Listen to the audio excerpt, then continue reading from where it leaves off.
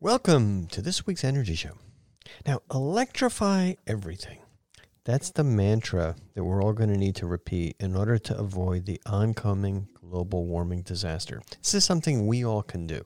It's not depending on crazy politicians or fossil fuel companies stopping the manufacturing of their product. It's something we all can do. And basically what that means is we're going to eventually replace all of our old natural gas appliances. That's your furnace, HVAC equipment, your gas water heater, your gas stove, your gas car. We're going to replace all those things when they break. That's the most effective way to do it. When they break, when they're dead, with electric appliances, a heat pump air conditioning system, a heat pump water heater, an induction cooktop, plus an electric charger for your EV. So all these gas things, all these fossil fuel things can be replaced with electric appliances, and they're going to be better. Now, you can also power all these things with solar on your roof, but you're going to need more solar panels. So people want to know, how many more solar panels will I need to electrify my house? I'm fairly confident, even though I don't really like them, but I'm fairly confident that your utility will have the power that you need. That's how they make the money.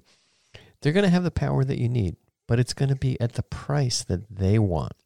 They're going to continue to make a big profit for their investors and bonuses for their executives.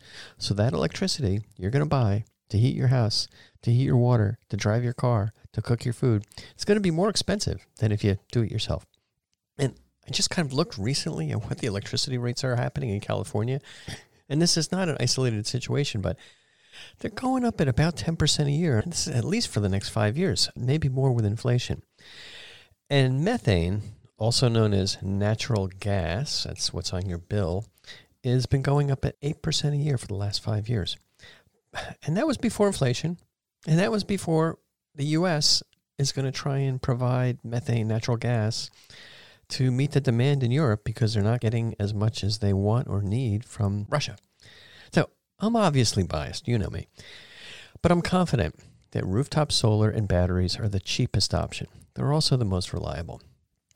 Now, to that end, you got to see what's happening in California, and what happens in California has a tendency to spread east.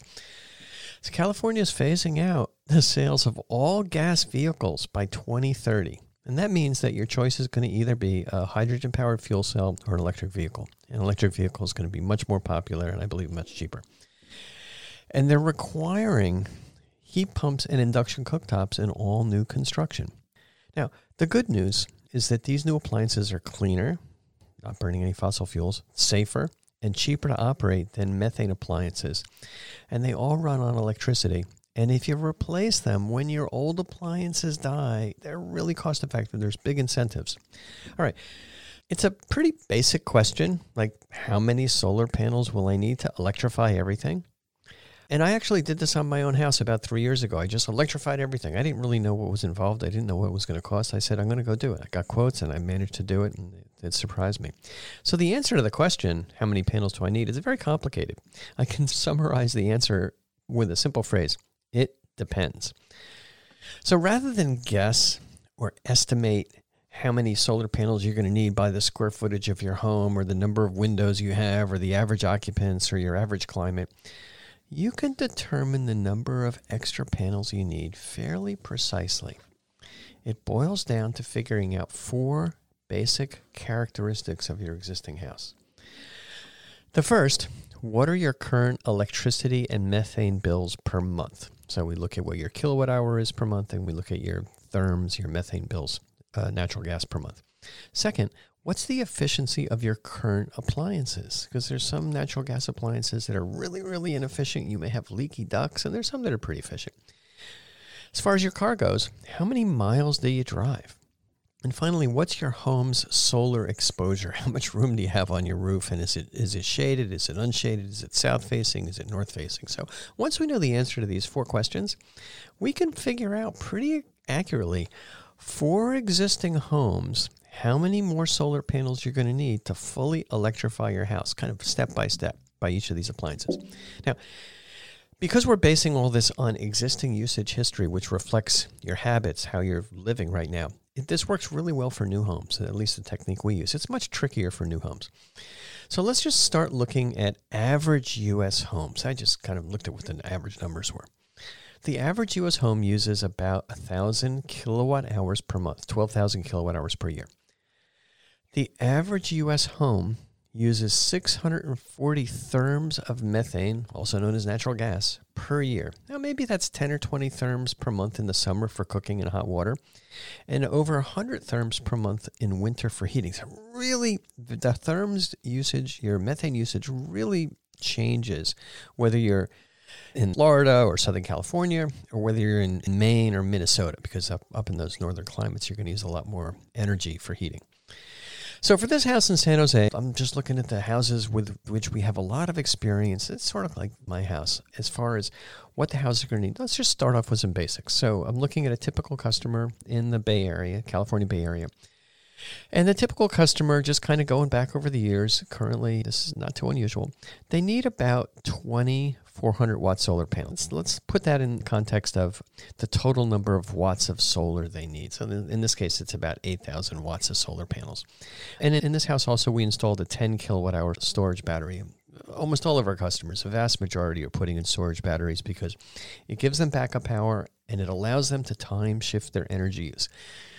Concept of time shifting your energy use sounds a little weird, but basically what that means is you can store your energy that you generate from the sun, from your solar panels during the day. You can store it in your own battery. You don't have to sell it back to the utility at a discount.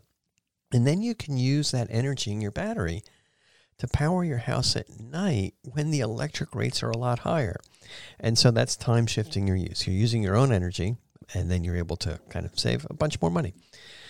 So this combination in this typical house here, it pretty much zeroes out the customer's electric bill between the 20 solar panels and a 10 kilowatt hour storage battery. A lot of customers are putting in bigger batteries. They want more backup power. They might use more power at night, but that's just kind of a basic starter system.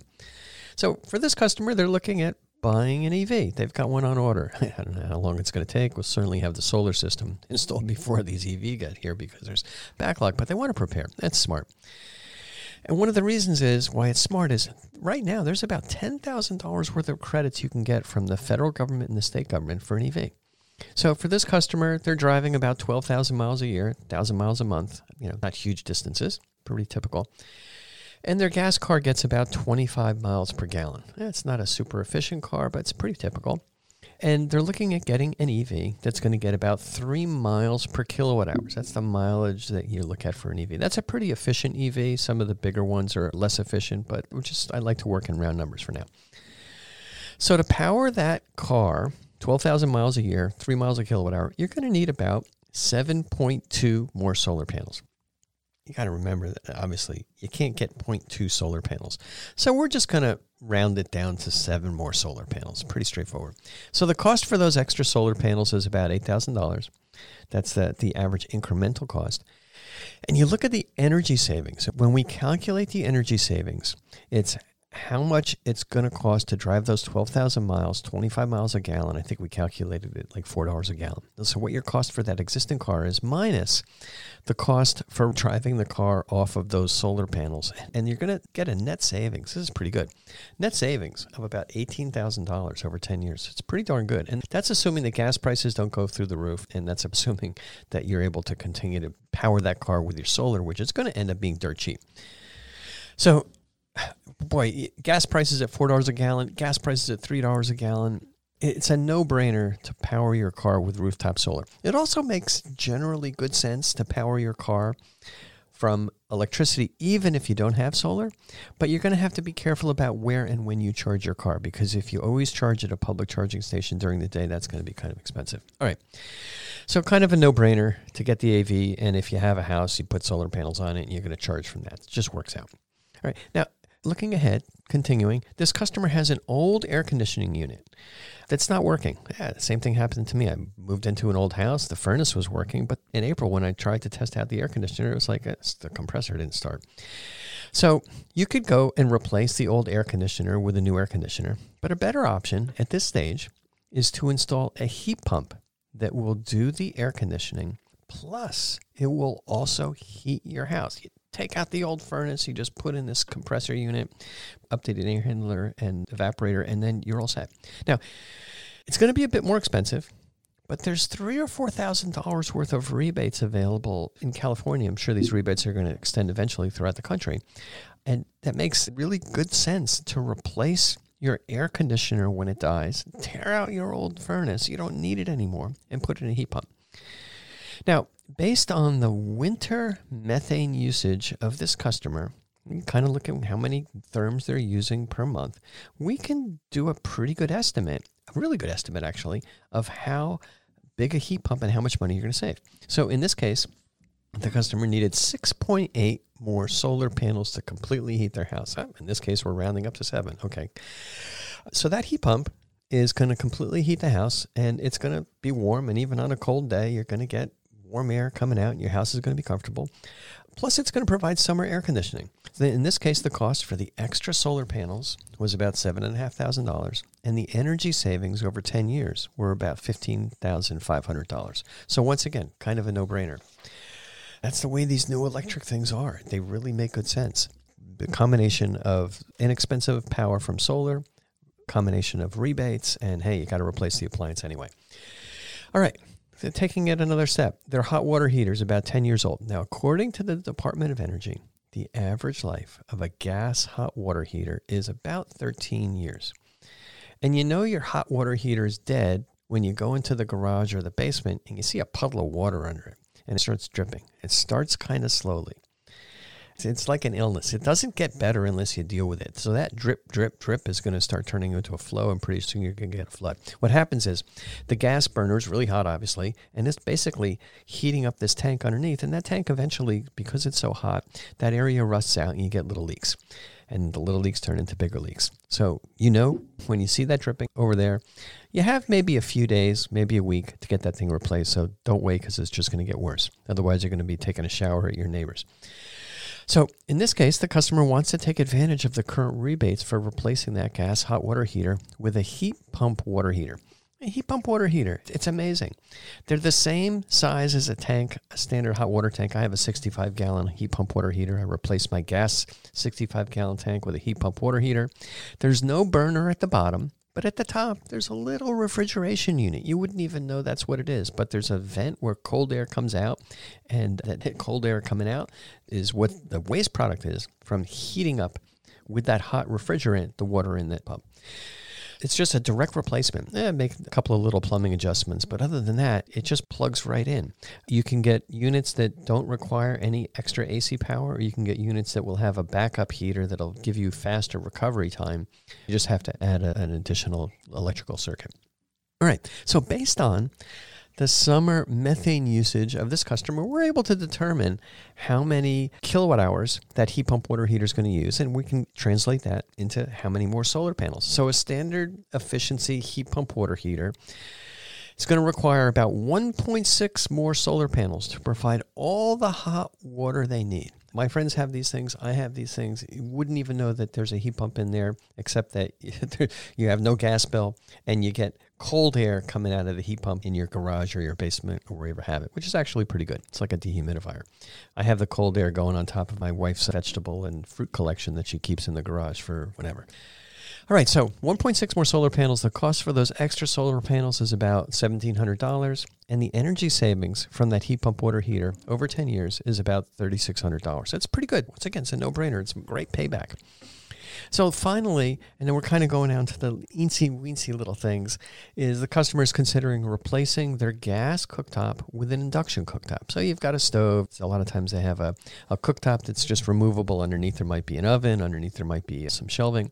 You can just take that thing out, cap the gas line, plug in the induction cooktop. Almost all homes have connections behind the stove for both electricity and gas, so you just plug that thing in. And there's some questions. People have a bad memories of electric stoves because they had these coils or these red hot quartz things that were going, and it didn't give you a lot of good control. You'd turn off the heat and the burners would still be hot and you'd still burn your food. Induction cooktops, completely different technology. It actually directly heats the pot, and if you turn the heat off, the pot instantly cools down. Just like the same performance as you get with gas, Very, very comparable. We have a Viking range, big, high power range. The induction cooktop is just as good in every regard. The other advantage is you're going to get much cleaner air in your home. You don't have like combustion products from the natural gas. And that's important for people with asthma and other conditions and people that kind of get in the habit of induction cooktops. You see, the air is just cleaner. You don't have those cooking smells. It's definitely better for the environment, definitely better for people living in the house. So this replacement, pretty straightforward to do. I'm not necessarily saying it's a do-it-yourself thing because you got some little fitment to do. But any contractor that does kitchen work can easily pop these things in, and you can get these induction cooktops right now at any of the big box stores. So doing the calculations here, you need about 1.3 more solar panels to provide all the electricity you need for your induction cooktop. So cost for those extra solar panels is about $1,500, and then the energy savings over 10 years is about $2,000. And you got to remember, these induction cooktops, there's no waste heat. When you're boiling water in a pot, all of the electrical energy goes right into the pot and directly into the water. Whereas when you're heating with a gas stove, you got those flames going around the side. You feel a lot of heat above that.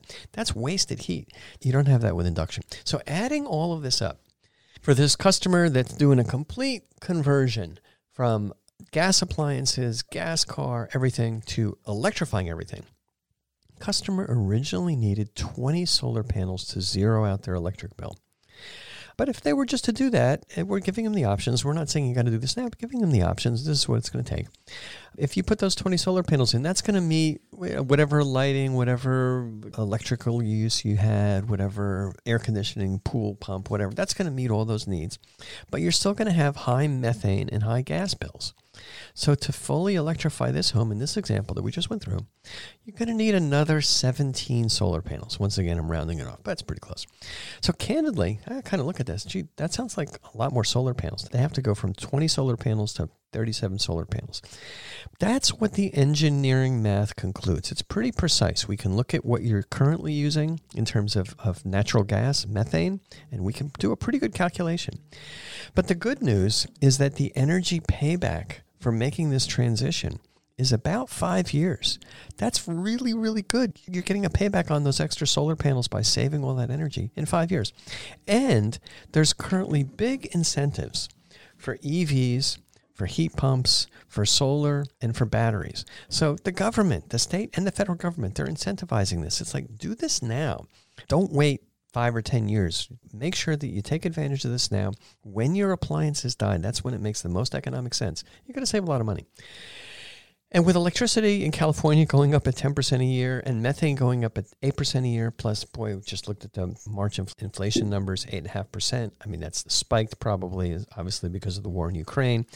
But we're still looking at inflation. It's not going to be 2%. It's going to be pretty high. I'd say at least 5% for a while. So it makes really good sense to generate your own energy and not depend on the utility, because I know that whatever the inflation rate is, whatever that CPI inflation rate is, your utilities are going to go up even faster. That's just the way it is. All right. That's all the time we have on this week's Energy Show. Thanks to all of our listeners for tuning in. And if you missed any of today's show, you can always go to our website at cinnamon.energy and listen to the podcasts.